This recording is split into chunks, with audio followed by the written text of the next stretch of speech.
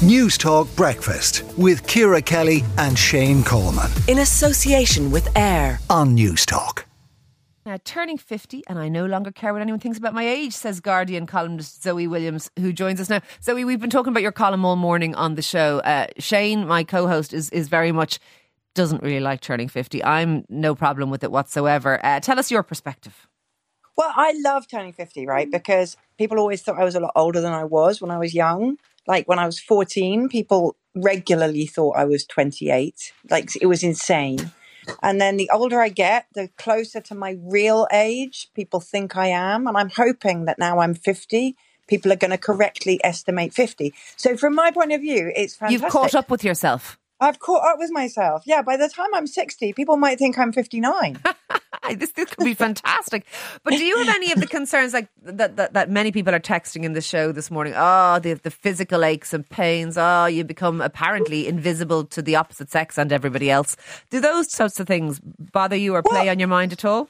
There used to be, I think, when I was young, right, there used to be this real sense of like it being undignified to still act or dress or speak as though you were young or even relevant as a woman by the time you were kind of after about 45.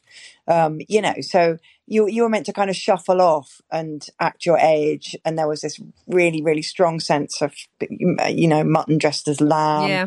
And that was, and I think that has receded a bit, even though it was a bit liberating in a way, because if you didn't have to wear a crop top, it didn't matter if you had a washboard stomach. So now we're in this kind of weird place where we sort of still are or can feel invisible, and yet we're kind of expected to maintain. So you're saying we're not allowed to let ourselves go the way, exactly. the way we once were. You can't let yourself go, but you're kind of still a little bit irrelevant, which is the worst of all possible worlds.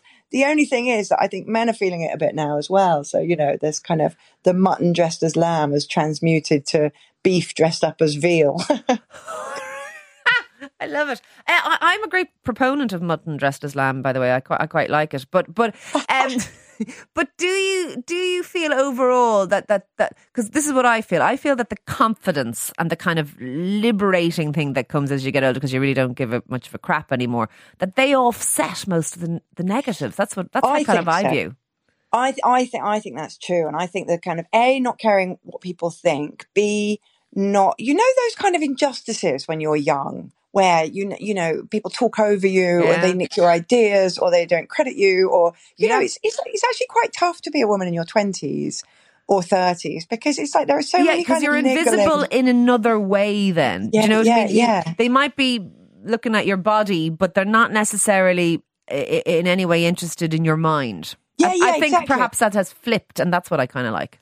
Exactly. And I think that since the beginning of time, people have been quite scared of middle-aged women for a good reason. God, I hope so, yeah.